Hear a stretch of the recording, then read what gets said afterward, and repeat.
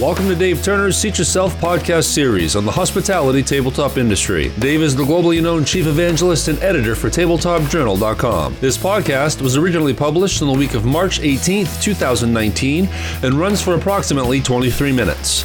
A non-traditional journalist, Dave has spent nearly 30 years as a sales and marketing executive in the world of hospitality. Hello everyone, it's Dave, and I'd like to welcome you back to our Seat Yourself podcast, where it's all about the world of hospitality tabletop. Welcome back to our regular listeners, and as always, if this is your first time here, Seat Yourself is our 15 to 20 minute podcast on what's happening in the world of hospitality tabletop. We've had a busy week this past week, and right now it's looking like it's going to continue for a while. We've been working on some great content that you're going to be hearing more about in the coming weeks right here on Seat Yourself, so stay tuned for that. And a quick note before we jump right into things here. Some of you have asked how to get a few of the Seat Yourself stickers that our team has posted online. No worries about that. Just simply shoot us a quick note and we'll be happy to send along a few. We're always amazed at where these things end up, the stickers that we have, whether it's the hashtag Tabletop Matters sticker or the new Seat Yourself stickers. They always seem to end up at some unbelievable locations. So if you're doing something creative with one of our stickers, send along a photo. We'd love to possibly share it. But keep it clean, of course. And as I said, we've got a lot to cover in this week's episode, so let's get it going.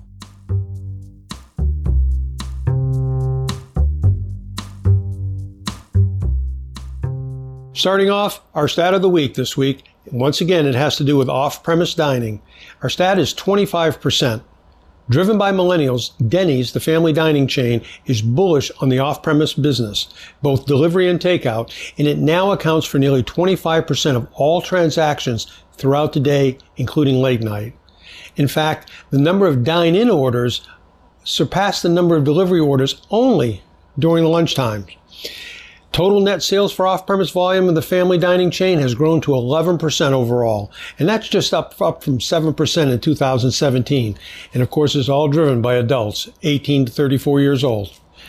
Another interesting fact about this is that 70% of the Denny's store system is actively engaged in at least one delivery partner. So that means that there's still plenty of room for growth. Now here's where it really gets interesting. Management at Denny's believes that the quote-unquote Denny's on Demand platform is helping to modernize the brand with an increasing relevance among its younger guests. Very interesting. And that's certainly an interesting side benefit for the Denny's brand that's undergoing what appears to be a great resurgence. And off-premise, hey folks, it's not going to go away. And in our news this week, it's all about people. After all, it's people that truly make our industry great.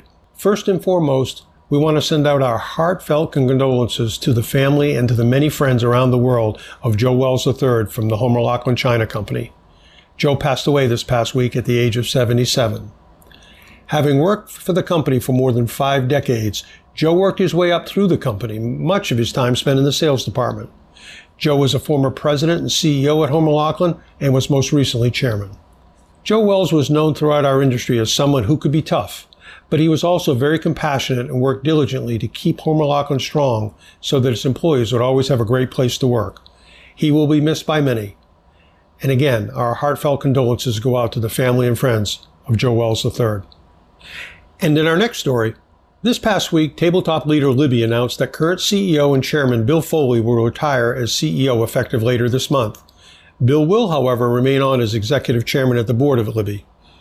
Mike Bauer has been named the new CEO, and Bauer most recently was the president of Master Lock Company, a division of Fortune Brands. John Orr, Libby's lead independent director, commented on Bill Foley's leadership of the company during these past 3 years. Bill has overseen a critical period in Libby's commercial transformation, including the creation of a highly successful and expanding e-commerce platform. Further, he reinvigorated a culture of product innovation that is now driving creativity at Libby, delivering a wealth of new product choices to our customers each year. Orr went on to speak about Bill Foley's guidance of Libby through a time of competitive changes and challenges, adding that he's thankful that Bill is staying on as a member of the Libby Board of Directors. Bill Foley is a good man, and Libby is a leader in our industry. We wish them both, and of course new CEO Mike Bauer as well, all the very best. And finally, lots of changes with the Oneida brand these days. The latest change is with the Oneida Group. This is the team that will retain the Oneida products for retail and the Anchor Hocking brand in all sectors. The Oneida Group this week announced the appointment of Sean Gibson as VP of Marketing and Product Innovation. Mark Eichhorn, CEO of the Oneida Group, stated in the release, Sean brings a wealth of experience to the role, having been instrumental in elevating the Anchor Hocking and Oneida brands using consumer insights to drive purposeful, strategic innovation and advertising. With the Oneida and Anchor Hocking retail businesses now united under one umbrella, he is well positioned to lead the department's efforts to continue reinvigorating these great brands.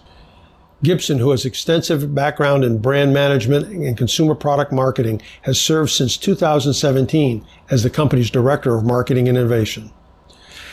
Good luck to you, Sean. Best wishes for great success. In our first company and product segment this week, let's go back to our visit to last month's NAFEM show in Orlando. Another company we really wanted to check in and see how things are going was Denver-based 10 Strawberry Street, and boy, we're glad we did. Within the restaurant hospitality tabletop sector, we can't think of any company that's worked as hard and continues to work as hard to improve all aspects of their game than the team at 10 Strawberry Street. Under the leadership of CEO Zach Zucker and experienced VP of Sales and Product Development Bob Thompson, 10 Strawberry Street has totally revamped its sales organization and the way it goes to market over the past 2+ years. During this time, the company has diligently cultivated its relationship with dealers and distributors, and it's really paid off by accelerating the company's push forward to the next level in the food service sector. And when it comes to the new products, well, their new Forenza dinnerware is simply incredible in the handmade look and feel that it brings to the restaurant tabletop. The new Forenza is available in 2 colors. There's a beige sandstone type look and a blue stormy sky look that I really love. But here's what really gets me about Forenza. It's the bowls and the deep plates that I fell in love with immediately when I look at them. And it's exactly what operators are looking for these days. The right depths and the right profiles make these bowls perfect for serving all sorts of different menu items. And the new Forenza has over 24 different intriguing serving piece options. The bowls we've just mentioned, of course, but they've also got great rounds and oval serving platters and plates too. And also a cup and saucer coffee service along with a mug service option as well. Forenza is just the latest in a long string of product introductions from 10 Strawberry Street as it continues to deepen its commitment to hospitality. Long known for its outstanding range of white dinnerware and serving pieces, the company now has a very solid and growing portfolio of decorated and textured patterns of both dinnerware and serveware. The new dinnerware collections from like Arctic Blue, Biseki, Matte Wave, and even the not-so-new Nagoya are all new or relatively new additions to an existing wide range of great hospitality dinnerware and serving options. Plus, approximately a year ago, 10 Strawberry Street launched their Solex collection of 1810 flatware designs. With both classic and contemporary designs, the flatware patterns from Solex are all top quality, and just like all the other products from 10 Strawberry Street, they're built around the values of quality and great value.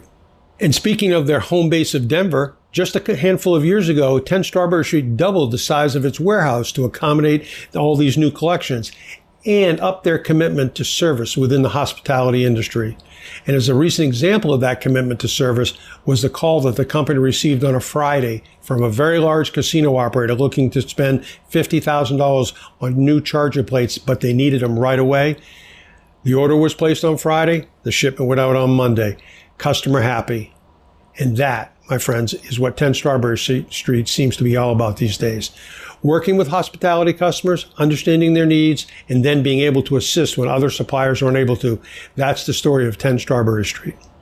And also within the new warehouse edition, 10 Strawberry Street is expecting to open soon their new state-of-the-art showroom location, which we're looking forward to seeing, and that should be done later in the spring, this coming spring months. So we look forward to getting out and seeing that. In addition to the physical space enlargements and improvements, there have also been a bunch of systems improvements and headquarters staff additions so that 10 Strawberry Street can stay ahead of the demands of the rapidly growing hospitality organization and its business. We spoke about the total revamp to the sales organizations that industry veteran Bob Thompson has done. From new sales reps to new policies to new sales promotion programs, the look and direction of 10 Strawberry Street today, their sales effort is totally different and totally focused on hospitality than it was just a couple of years ago. After all, you don't attract top-tier hospitality groups like New Generation Reps out in the Southwest, or Rep Source down in the Southeast, or the Action Group out on the West Coast, just to name a few, unless you're really serious about participating in the hospitality sector. Then finally, we picked up our copy of the new 2019 Hospitality Catalog from 10 Strawberry Street down at NAFM, and wow, it's got a great layout, it's got great photography, and it's easy to navigate as well, with all the information you need to make your decision on which products to buy from this high-energy tabletop resource. And yes, they still got all those large white serving pieces in collections like Whittier. And yes, they still got a great selection of charger plates and specialty drinkware. In fact, and when you get to specialty drinkware, one collection that we love from that area is their collection of mini cocktail glasses. They're perfect for increasing operator profits and guest drinking fun as well. So there's lots that will look familiar in the new catalog from 10 Strawberry Street, but there's a ton of designs that are totally new as well. Their new catalog is 150 pages of creative hospitality serving options for both food and drink. And you can download yours from their website by going to 10strawberrystreet.com/hospitality. So make no mistake about it. 10 Strawberry Street is a company that's all in the hospitality sector. And if you haven't taken a look at this company lately, maybe it's time to circle back around and check them out. You'll be glad you did. And in our next segment, another company that's really come a long way recently is North Carolina's Hand Ceramics. Hand Ceramics is a company that started approximately 5 years ago by Mark Warren and Chris Pence, two friends who met each other in high school back in the 90s in Jacksonville, Florida. And now the company has grown so quickly that it recently necessitated a move to their new larger production facility in Burlington, North Carolina, just outside the Raleigh-Durham area. With sales improving every year, the friends started hiring employees, and in fact, two of their earliest hires are still employed today. Hand now employs a staff of over 15 and operates out of a 13,000 square foot facility, which incidentally is a recycled former hosiery mill. And both of the owners are quick to state that Hand simply wouldn't be where it is today without the hard work and the sacrifice of those early and their current employees. We recently caught up with President and co-founder Chris Pence in New York at the New York Restaurant Show, and here's what he had to say about Hand and where it's come since it started. Hi, I'm Chris Pence. I'm the president and co-founder of Hand Hospitality. We got started in North Carolina about 5 years ago and have made inroads into the hospitality industry, having started out working with Ashley Christensen on her James Beard Award-winning restaurant, Death and Taxes, and now have placed our product in over 175 restaurants around the world. I've had the pleasure of working with Marriott and Kimpton, Hilton, and Four Seasons. We're here in New York right now exhibiting our wares with M. Tucker, and it is a lot of exciting new product coming this year. We've got our birch finish and our pink that are rolled out recently, and all the plates come with a warranty, but it's all handmade by a person in North Carolina. We pay a living wage to our employees, and our product is a very sustainable and durable product. And so today, Hand Ceramics counts among its many customers a number of James Beard Award-winning chefs and large multinational hotel chains. Driven by quality, service, and design, Hand has set up a division of their company that's totally devoted specifically to the hospitality tabletop sector. If you go to their website, handhospitality.com, that's HAAND, hospitality.com, you can see many of their products that they've made, both custom and standard products. Hand truly has some terrific shapes and some incredible glaze colors. To us, it's no wonder they've achieved such success in such a short period of time. So check them out at handhospitality.com. Again, that's Hand, HAAND, 2 A's. You're going to like what you see there. Now 60 Seconds with Shannon, where Dave asks Shannon Talon of Edward Don & Company the question of the week. This week, Shannon talks about trends in wine glasses, varietal specific versus all-purpose. Hey everybody, we're back here with Shannon again this week, and this week we want to talk about glassware trends. Shannon, when it comes to glassware trends, do you see the varietal-specific glassware trend that we see now continuing, or is it going in the direction of more of an all-purpose glass, one glass for all wines kind of trend? I think both are going to continue to have a fit long-term, and I think it depends on the operator. I think that if an operator has, for lack of a more sophisticated way of saying it, if they have a serious wine program, I think they benefit from varietal-specific glassware. Because often the consumer is someone who is can be looking for a certain experience, just as they're looking for something with their dining experience, they're looking for something with their drink experience as well, in particular if they're a wine connoisseur. Not only that, but operators can often charge a little bit more, so there's a profitability play to it. The all-purpose glass also has a fit because you have plenty of really beautiful wine menus, wine lists, but it might not be a robust wine program. And in that case, a lovely all-purpose glass is still going to be a perfect fit. So I think both have a fit long-term. Now here's Dave with this week's commentary. This week, Dave talks about the care and nurturing needed for newly appointed managers, helping to ensure them to be as successful as possible in their new leadership position. We often talk about the need for great talent, particularly up-and-coming talent in our industry. One of the risks in an industry that is growing and in need of talent is that sometimes people are asked to take on responsibilities and positions that manage others, and often perhaps before they're maybe quite ready. And then these newly minted managers struggle to gain traction and eventually gain success. So how does that happen? Your sales, customer service, or marketing superstar is now your new manager. Surely she knows what to do and how to make her team successful, yes? Well, maybe yes, but more often, no. So rather than learn quote-unquote on the job or under fire, perhaps there are ways that new managers can be helped and supported to help ensure they'll be as successful as possible. So what can you do to ensure that your new manager has the best chance for success? After all, you made a great decision in putting her in charge, right? Here are a few tips that can help head off possible frustration with your new manager and the team that's now reporting to her or to him. Number one, first, let's make sure that the new manager's job description is up to date and accurately reflects his or her responsibilities and how they'll be measured. This is particularly important if the position is a newly created position. An accurate job description will give the new manager and the people reporting to them a clear understanding of the position's responsibilities and the scope of the decision-making that they'll have. Secondly, when the position has been accepted and you're ready to make the announcement, make sure it's in a written format, both for internal and external purposes. Sometimes if it's simply a verbal announcement, people may not hear everything the way you think they'll hear it. Putting the announcement in writing keeps everything clear and consistent. It also gives the company an opportunity to clearly restructure the position if that is the case in this particular instance. Having the announcement in writing and posted keeps the communication of the change in command clear for all to read and reread if they need to. Like with nearly any organizational change, clear communication always is the best.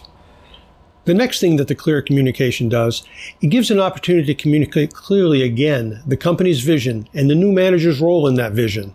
This will also come in handy for discussions later on with the new managers, but more on that in a minute. Change in organizations is never easy, even if it seems obvious to everyone at the top making that change. Being specific in the job description and why this person was chosen as the manager may not make everyone happy, but at least they'll clearly know why the decision has been made. Then, once you've named the new manager in charge and given the go-forward priorities, it becomes important to let the manager go and do their job. This is particularly important in a newly created position, where the direct reports have been used to going to somebody else or some other department for their direction. New managers need autonomy and they need freedom within the scope of the job description that they've been given. The priorities for moving forward are most helpful if these priorities reflect initial, early goals, along with some medium-term and eventually longer-term goals as well. Then, finally, rather than wait until it's time to review the manager's performance formally, it's always better if the new manager can sit and discuss how things are going on a regular, informal basis with their new boss or their manager. We've seen weekly lunch or coffee meetings that work well for this. And if the new manager works remotely, an early morning call over coffee works just as well there too. The agenda for the call or the meeting can simply be a very open, how are things going? Using that approach allows the new manager to speak to his or her boss informally and with an open list of topics. And by staying close to the newly promoted manager, the supervisor can head off problems early on or offer advice on handling situations that may be causing frustration for the new manager. These informal discussions help also to refocus back on the original priorities and goals, should that be necessary, along with identifying opportunities that the new manager may not see due to a lack of experience. Keep in mind that the quote-unquote fresh eyes of a new manager will also see perhaps new opportunities that may not have been apparent before, and those newfound opportunities can be communicated directly and succinctly to top management. Interesting point. Finally, these informal discussions let the new manager know they're being supported and listened to. So let me recap the 5 points I've just made. Number 1, make sure the job description is up to date and accurately reflects the new job responsibilities for this new manager. Number 2, make sure the announcement of the change in organizational structure is written. That's really helpful for people who may not hear it if you only give it to them verbally. They only hear sometimes what they want to hear. And by having it in writing, there can be no question. Number 3, this gives you an opportunity, and you should take it, to re-communicate the company's vision and also communicate the new manager's role in that vision. Number 4, once you've announced it and put the person in the job, give them the autonomy and freedom to do the job within the scope assigned. And number 5, make sure you're supportive with informal discussions on a regular basis. And obviously, if somebody's been a manager for many years, it's a different situation. But when you have a newly minted manager, sometimes the informal discussions are the most important part to making sure that they're successful. Each situation with a newly appointed manager is unique, and they're different. And there'll no doubt be other opportunities to help as you go along and add to that new manager's success. But 2 things we know: starting a good starting point with clear communication for all, and then supporting that new manager are the best ways to start out. And as I said in the beginning, our industry needs more top talent. And when we move that top talent into higher and higher levels of management responsibility, we need to do all we can to help them be as successful as possible. In an increasingly digital world that moves faster and faster, there can't be many things more important in your organization than the success of your most talented people. Good luck, and we'll see you down the road.